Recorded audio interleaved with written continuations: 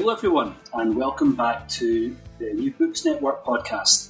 I'm your host, Crawford Gribben, and today my guest is Jeremy Black. Jeremy is Professor of History at Exeter University, one of the most widely published historians, if not the most widely published historian in English.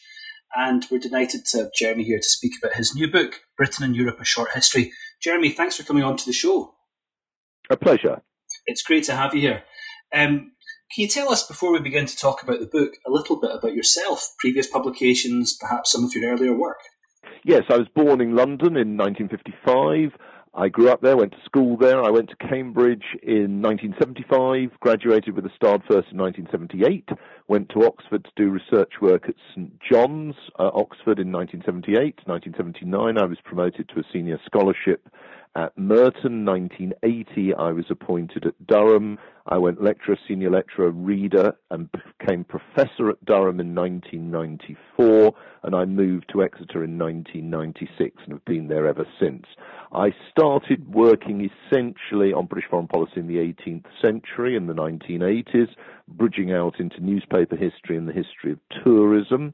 I then moved at the beginning of the 90s into military history, which has remained one of my major themes since, but during that period I've also published on the history of maps, on British history, European history, and American history, and it does not make me a better person, and I'd prefer for people to comment on the range and quality of the work rather than the quantity, but as you said at the outset, I'm apparently, so I'm told, the most prolific historian publishing in English ever. And the envy of many of us, I doubt that. I doubt that. I would have thought the hatred of more envy, I'm afraid to say, is overly dominant. But anyway, go on. Good. Well, we aim to flatter, if not to please. This book, Britain and Europe, just published by Hurst in 2018, obviously a very timely topic. What's the background to this project in particular? Yes, I mean, actually, it's an interesting one. I first did Hurst approached me to do a book, and initially they approached me to do 3 books, one on English nationalism, which appeared last year, and that was pertinent to the question of whether, with Scotland possibly at some stage becoming independent, one needed to think about what the history of English nationalism would mean and what it had meant and what it could mean. So that book came out. I happen to think it's a good one. Others can have their own view. The next book was on imperial legacies, which was the long-term impression of the British Empire. I sort of wrote that. It's a good book. They didn't like it because they thought they wanted a book that was more critical of the empire. So they turned it down, had to pay me out what they owed me because there's nothing wrong with the book, and it's appearing in a different version elsewhere. Their loss. Then the next book on the line was Britain and Europe. And, I agreed to write that because, in a way, I didn't want to get stuck in the foothills of the specifics of the debate over Brexit. I'm quite happy to talk about that if that's what you want, but I really wanted to look at a broader question of the complexities of Britain's relations within and with the continent of Europe, within Europe and with the continent of Europe. And I wanted to do so in a way that didn't foreclose where we should be. I mean, this is going to sound rather odd since you and I are both historians, but it's almost as if the debate on Britain's relationship with the European Union today is overly dominated by history. In other words, both Remainers and Brexiteers rabbit on endlessly about what the lessons of history should be to the present day. I mean, in my view, in a democratic society, the actual basis of how people should conduct themselves should rest on the democratic mandate of people at the present moment and not on what the supposed lessons of history supposedly are. And I mean, I was speaking at the British Library in London on Thursday night, and it was supposed to be on, they've got this big exhibition on the Anglo-Saxons, and I was supposed to be speaking on Anglo-Saxonism, English nationalism, and essentially how it was looked at in the medieval period. And the person introducing it sort of almost immediately hijacked it to become part of a debate, well, not a debate, he very much was party pre, on a view about Brexit. And the point I was trying to make is that obviously, historically, Britain is a European state, but that doesn't dictate its relationship with any constituent organisation, religious or political, in Europe. And I would say exactly the same if you were looking around Europe at the present day. I mean, one of the things I find most striking is the largest European country is, of course, European Russia, which is completely outside this debate because, of course, it's never going to be part of the European Union. But the idea that in some way Europe means that you have to be a part of the European Union is clearly ludicrous, just as the idea that it doesn't mean you have to be part. People shouldn't be deterministic about it. And one of the things I find very depressing, and one of the things I think links both the Brexiteers and the Remainers, is they have a common habit of immediately going onto very narrow lines. Whereas if you want a specific comment on Brexit, we were semi-detached as a result of choosing not to join the euro. That, I think, was an absolutely crucial decision, which people don't tend to give sufficient weight to at the present moment. We were semi-detached as a result of that. What the referendum has done, whether you like it or not, whether you agree with it or not, whichever way you voted, or many people didn't vote, what the referendum has done has changed the nature of that semi-detachment. But the idea that before the referendum we were fully fledged members of a European project is rubbish. The idea that after the referendum, if it is implemented in the form of Brexit, whatever that is supposed to mean, we in some way are going to be completely removed from Europe is also rubbish. And people on both sides are overly inclined to exaggerate, I fear. I think one of the things that comes through in your book, which complicates this discussion in a really marvellous way, is that in the past we've had one foot in Europe, in the future we may have one foot out. You describe the project at the beginning of the book as a project in deep history. What do you mean by that? Tell us about the chronological range of this book, Britain and Europe. Well, I mean, I try and go back to the beginning. I mean, in a sense, the period in which people started to be aware of political entities on the other side of the Channel and the North Sea. So obviously the longest period of human history in England and in the British Isles as a whole, people weren't aware of that, going right back to the Ice Age period. But if you're looking at essentially from the 1st century BC onwards, people were aware that there were polities on the other side of the North Sea and the Channel, and they were aware of their relationship with them, and those relationships existed. What do I mean by deep history? I mean, in the sense by deep history that I think that experience and a kind of accumulated cultural weight, cultural in a broader sense, including issues of language and religion, a sense of place, has an effect. Now, that effect is not deterministic, and, this is where it loops back to what I was just talking about. It isn't a deterministic effect, but it does help to create the framework within which we operate. So, to give you an idea, many people today are, and many people consider themselves secular, which is fair enough, they've made the choice, but equally it would be bizarre not to note the deep impact in the social arrangements, the assumptions about family and so on, which comes from having been a Christian society for nearly 2 millennia. So that is part of the deep history of the British Isles, and people throw away deep history, without, in a foolish fashion. But of course, the fact that Britain has a deep history as a Christian set of societies does not mean that that has a particular and obvious political manifestation in terms of particular choices at specific moments in the 21st century. Well, if we think about your title, Jeremy, Britain and Europe, how does, for example, you just mentioned religion, play into notions of what Britain is or was meant to be as the idea was being constructed? Well, that's, again, a very good question.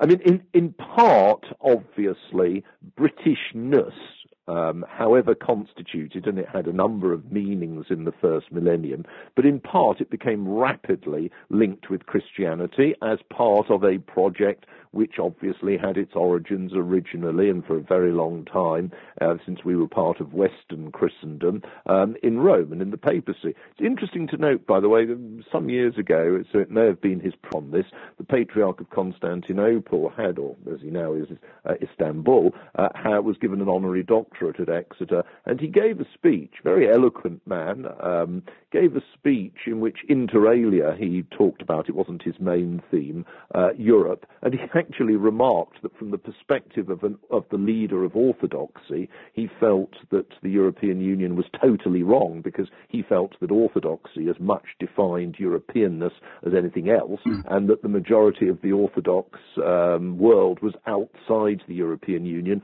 always would be. And I thought that was a very interesting perspective, and it reminds us that although in some respects, if you go right back into the 1950s and the origins of what became the European Union, the European Economic Community, in many senses that was a project which was very much centred on Catholic versions of Christian democracy, and it was very much in many sense, a political Catholic project, and kind of post-World War II Catholic social democracy designed to try and keep the working class away from communism. That was essentially one of the major themes of the Catholic Church in the 1950s. And, that was an important element. People need to remember that. It doesn't mean that defines it at the moment. But what that does remind us is that there are multiple identities that are possible in terms of a Christian Europe. One shouldn't assume only one is the necessary outcome. And of course, this explains the iconography of the European flag, doesn't it? The 12 stars on a blue background. One of the things your book also points out is that there's another kind of Europe, which ideas of a Christian Europe don't quite reach for. The multi-religious populations of the Habsburg Empire, for example, also play a very important role in how Europe has emerged over the years. Yeah, well, what I would say is this. I mean, it is very difficult to define Europe. I mean, I've spent a lot of time thinking about this in a number of works. It's a very difficult thing to define it. Geographically, the usual idea is everywhere west of the Urals. Well, that is that ipso facto means that most of Europe is European Russia. There is, of course, the attempt to define it as Christendom. Well, that's a tricky one, because whilst that may well be true in a set of values, for most of the history of the last 500 years, Quebec or Lima, New York, Boston, Santiago have been more European cities from that point of view. Manila have been more European cities than Sofia or Athens or Bucharest or Belgrade, all of which were directly or indirectly under the Ottoman Turks, some of them from the 15th century on, the others from the 16th century on. So in many respects, the issue that arises now with large-scale immigration from Islamic societies over the last 40 years, the Turks into Germany, I suppose, first, but also large numbers of South Asians in particular, actually over the last 60 years now, South Asians into Britain and large numbers of Algerians into France, etc., etc. The point is that is a new and different iteration or version of what was a much longer complication about the notion of Europe. Now, I think it's fair to say you can always find, if you want to be, you and I are scholars, we know you can always find somebody who's offbeat, as it were. But for most people writing about Europe in the 16th, 17th, 18th and 19th centuries, they would not have assumed that the world of Islam was part of the world of Europe. They just didn't. There were exceptions, I'm not doubting that, but they just didn't. They assumed there was something different in the nature of political authority about an Islamic society, particularly the idea that there was arbitrary power over life and death, and particularly the fact that the nature of enslaving, particularly enslaving Christians, was part of the Islamic world. And I think this is worth bearing in mind, because today people run out all sorts of glib definitions of Europe, generally to suit modern political convenience. Fine, if that's what they want to do, that's what people do.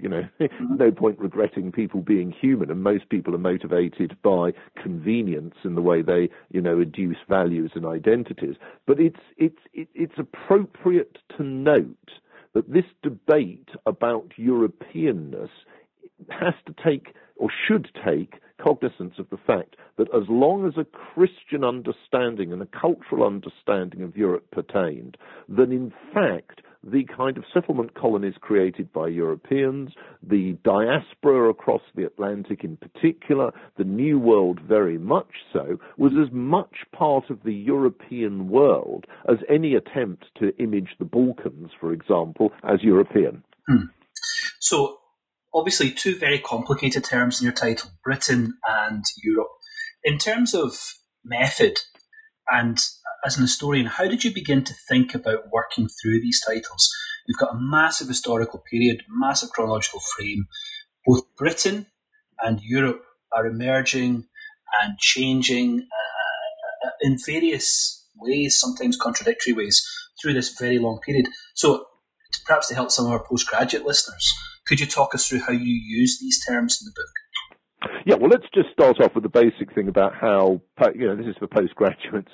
The classic, you get the idea in some of the literature, particularly if people have sort of drunk deep in the sort of romantic and post-romantic fantasies of English literature, that the author is some kind of person that sits in a garret and has brilliant insights which are, as it were, communicated to them by Clio. Well, it doesn't happen. I mean, I know Edward Gibbon wrote that marvellous passage about sitting in the forum, and, I can understand that one. But on the whole, it's mostly hard work. And hard work is classically incremental. So what does that mean? I'm now in my mid-60s. And I've been a full-time academic since I was 24. I did some teaching before then, but since I was 24. So what that means is that to considerable extent, you actually rethink work, understandings, lectures, ways you've discussed things over, in my case, a period of 4 decades. And so, as you'll know from my literature, I've done a history of Britain, I've done a history of England, I've also done a history of 18th century Europe and a history of Europe since 1960 or 1970, I can't remember which at the moment. And so, in a sense, I was familiar with a lot of the discussion. And, I would like to say I have contributed to it. That's for others to assess.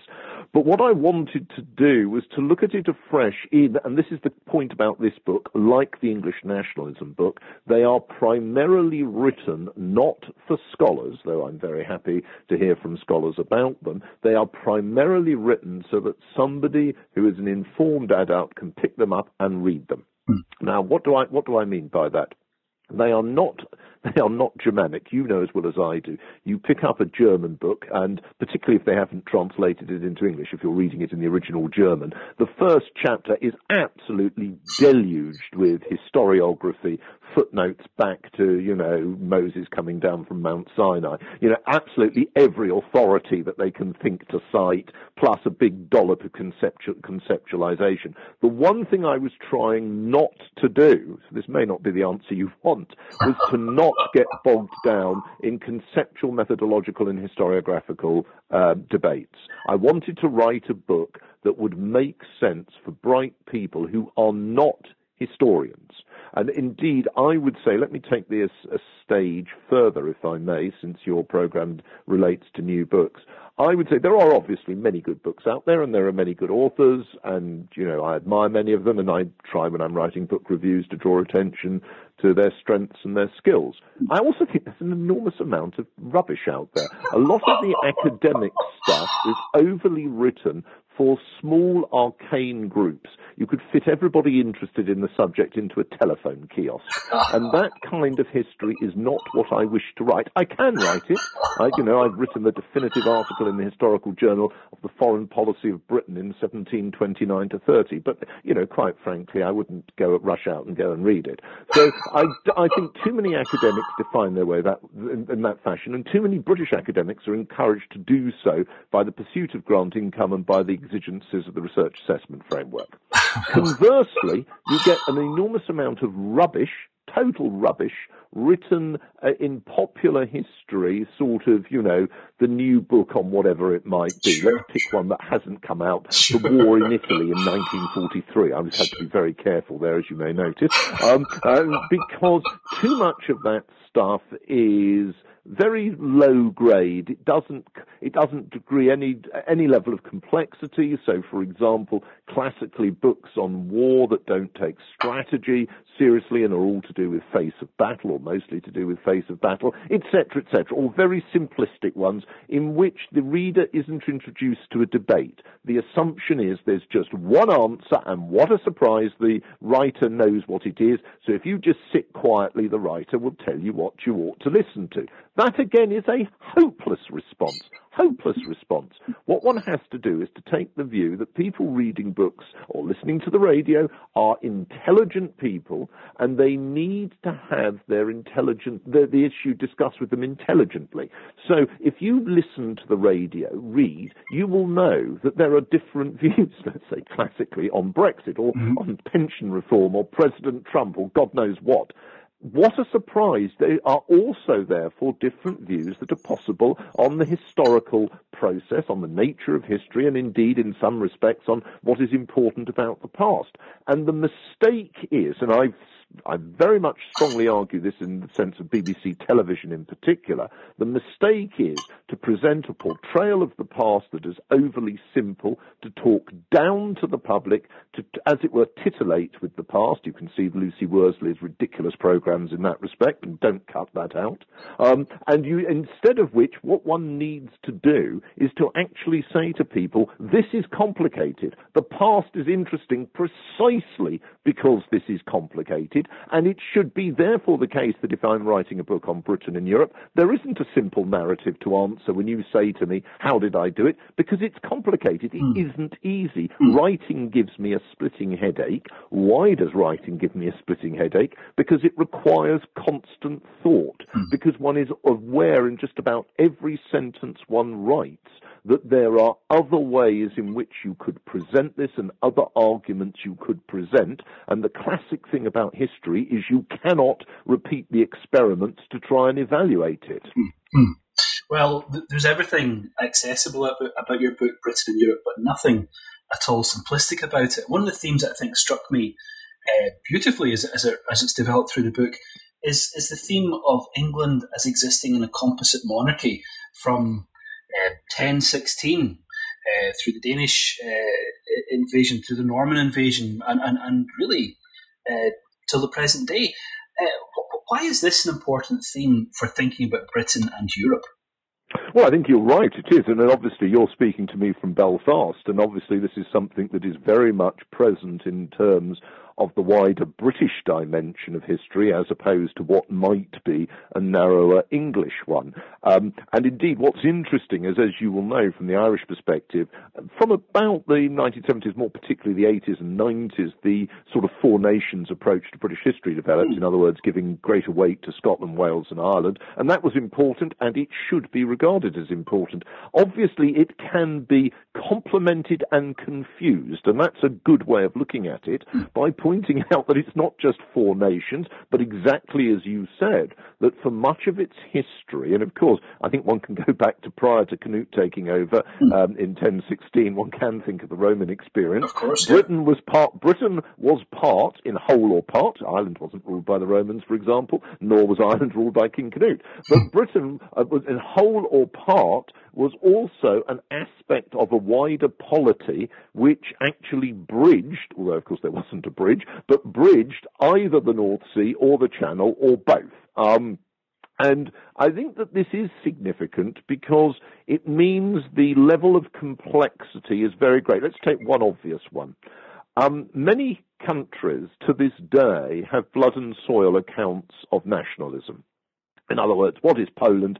Poland is the country of the Poles, which, or Hungary, the country of the Hungarians. As you know, these still play a very, very, very active role in their modern politics, sometimes not always, shall we say, in an attractive fashion. Well, of course, that was absurd in England from the formation of the Old English monarchy in the 10th century onwards. As you know, by the time you've got to 970, and you've got an English monarchy which composes people, if you wish to use these crude elements, and each of these can be disaggregated, of Anglo-Saxon origin, and you can disaggregate that easily into Angles and Saxons, of Nordic or Viking or Danish origin, of, as it were, Old British origin, pre-Roman, particularly in Cornwall and Strathclyde.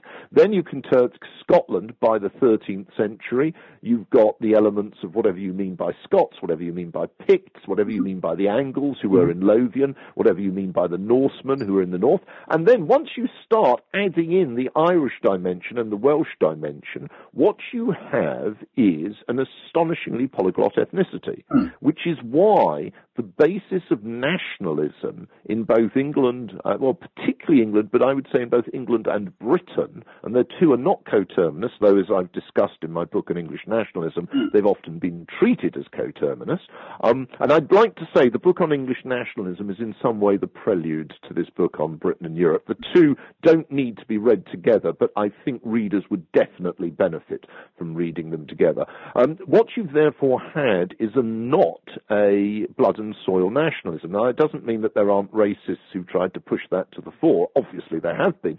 But on the whole, nationalism has therefore been encoded round a set of values. Whether those set of values were true or mythic ideas of particular constitutional founding documents, whether it's, let's say, Magna Carta or the Declaration of Arbroath, whether it's ideas of religion, and of course the idea of religion, classic idea of religion is everybody being equal, whatever their origins, which of course is absolutely a kernel principle of Christianity, that it's not racially exclusive.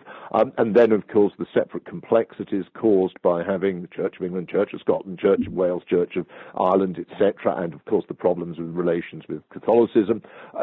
Each of those were not originally defined, although ethnicity came in. One of the tragedies, I would say, of the history of the British Isles is when, in a way, and I mean, I don't want to use the term poison because that is a value judgment term, but in a way, Irish nationalism was defined in the late 19th century very much round an ethnicity, a sort of, Catholic Gaelic identity, which was unfortunate. That's being code word for a bloody disaster, because, of course, the strength of nationalism in the British Isles prior to that had largely been that it didn't have a ethnic identity in that fashion. One of the things you hint at the very end of the book is that part of the divergence between Britain and Europe can be explained by changing fashions in education. With the decline of education in the classics, comes a different kind of cultural formation, which is much more essentialist perhaps, popular perhaps, but certainly local in inverted commas. Could you expand on that point a little bit? Yes, I mean, let me just take it in a broader sense. Can I just for a second? Yeah. I think that without going as far as the, vitalist idea of thesis and antithesis, I think there is a dichotomy that has been something that one can observe in cultural terms. Just as people have talked about the haves and the have-nots, and they've said, oh, well, the have-nots were Brexiteers, which is a little strange and peculiar a view if you think about a lot of south of England, where many of the people voted Brexit. But anyway, we'll leave that to one side. I think what you've also got is a tension between cosmopolitanism and a more localist approach in cultural terms. And that could be linked to education in the broadest sense. It's not just education in the sense of what you and I might have studied at school, but it's also the sense of what we read, who we talk to, what we might watch in terms of visual stimulus, our experience of travel. all of those have given people very differing feels. Now, it's not the case that necessarily the most cosmopolitan people identify with Europe. That's far too crude. I mean, after all, if you're cosmopolitan, you might spend your time in California or Singapore, where you're scarcely going to identify with Bulgaria or Romania. So one's got to be much more sophisticated than with a lot of this discussion. But I think what one has got is a tension as to how best to understand Britishness. And I mean, I would actually say that that's part and parcel of something I tried to deal with in an earlier book, which I'm not sure if it's in print or not. So, I mean, it was a history of modern Britain.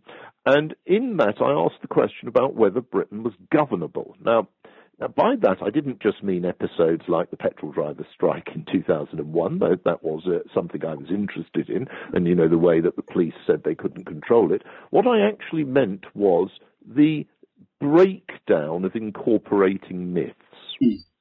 And part of that, I think, is going on. I think part of that is responsible for the angry response on both sides, Brexit and Remain, to the divisions about the relationship between Britain and the European Union. And, you know, both sides have been characterized by degrees of anger, which are really quite interesting, and which, there was a lot of concern, I remember, in the early 70s, but I don't remember the same sort of scale of anger. And I think that that's because that the idea of incorporating myths have become much weaker. Now, you can discuss why that might be. It might be the absence of an experience akin to the world wars. It might be the breakdown of deference. It might be a more individualistic society in which people therefore have more individualistic political views. There are a whole host of reasons, and some of them could be good and some of them can be bad. They are all more important than blaming platforms. People too readily blame platforms in the shape of social media. But, it's much more important to actually look at the attitudes of mind which affect how people consider what they could be, receiving or exposed to. And I think that this breakdown of a national cohesion is something that one notes, and therefore it's not really surprising that breakdown extends to differing views on the relationship with the wider world. So in other words, rather than seeing the differing views on the wider world as necessarily leading to divisions within British society, which is how I think most people now view the cacophony over Brexit and Remain, let me put it on its head. I didn't really discuss that sufficiently in the book, though I did discuss it a bit. Let me put it on its head. It is a divided society that can so readily just feed Brexit and Remain into the maw of its division and therefore, embrace anger about it, rather than the Brexit Remain issue being the cause of it, which I suppose underlines the enormous achievement of the current Prime Minister, because she's wrestling very hard as somebody that believes in a big nation,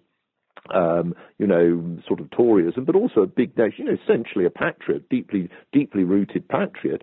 She's trying to wrestle very hard from her perspective of support for a united country with the actual reality of division. And, I think her personal narrative, which is that she's not from the sort of silver-spooned, elite having, privilege shoved in their mouth, as Mr. Cameron did with their spoons, or indeed with the sort of rather peculiar metropolitan anarchist tradition of Mr. Corbyn. I think our best chances in many respects with Mrs. May, and I think it's a very difficult task to try and bring or encourage not just a measure of unity, but also much more significantly a measure of tolerance of people having a different point of view. Well, Jeremy, it's been a pleasure to have you in the programme today. It really has. Before we wind up, could you tell us a little bit about what you're working on at the moment? Oh, yes, very happily, sir. Now, look, this is going to sound like a caricature. This is an unusual concatenation. Let me assure you, I have no books under contract for whoops, I'm about to drop the phone. No, that's caught it. I have no books under contract for the mid-2020s. But this year, I'm bringing out with Rowman and Littlefield a War and Its Causes, and also a book on the two world wars. I'm bringing out with Little Brown a concise history of Spain. And I'm bringing out with Indiana and England in the Age of Shakespeare, and with Bloomsbury a Mapping World War II, and with Encounter the Imperial Legacies book.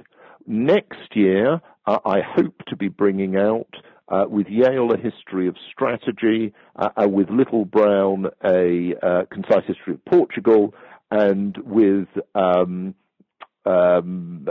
Indiana and England in the Age of Austin. Well, wonderful. Thank you for your many contributions. It's been great to have you in the programme today to talk about your new book, Britain and Europe, just published by Hurst in 2018. Thanks for your time and take care. Thank you very much, and greetings to all my friends around the world who are listening. And thanks to everyone else for listening too. I'll see you next time on New Books in Christian Studies channel on the New Books Network podcast.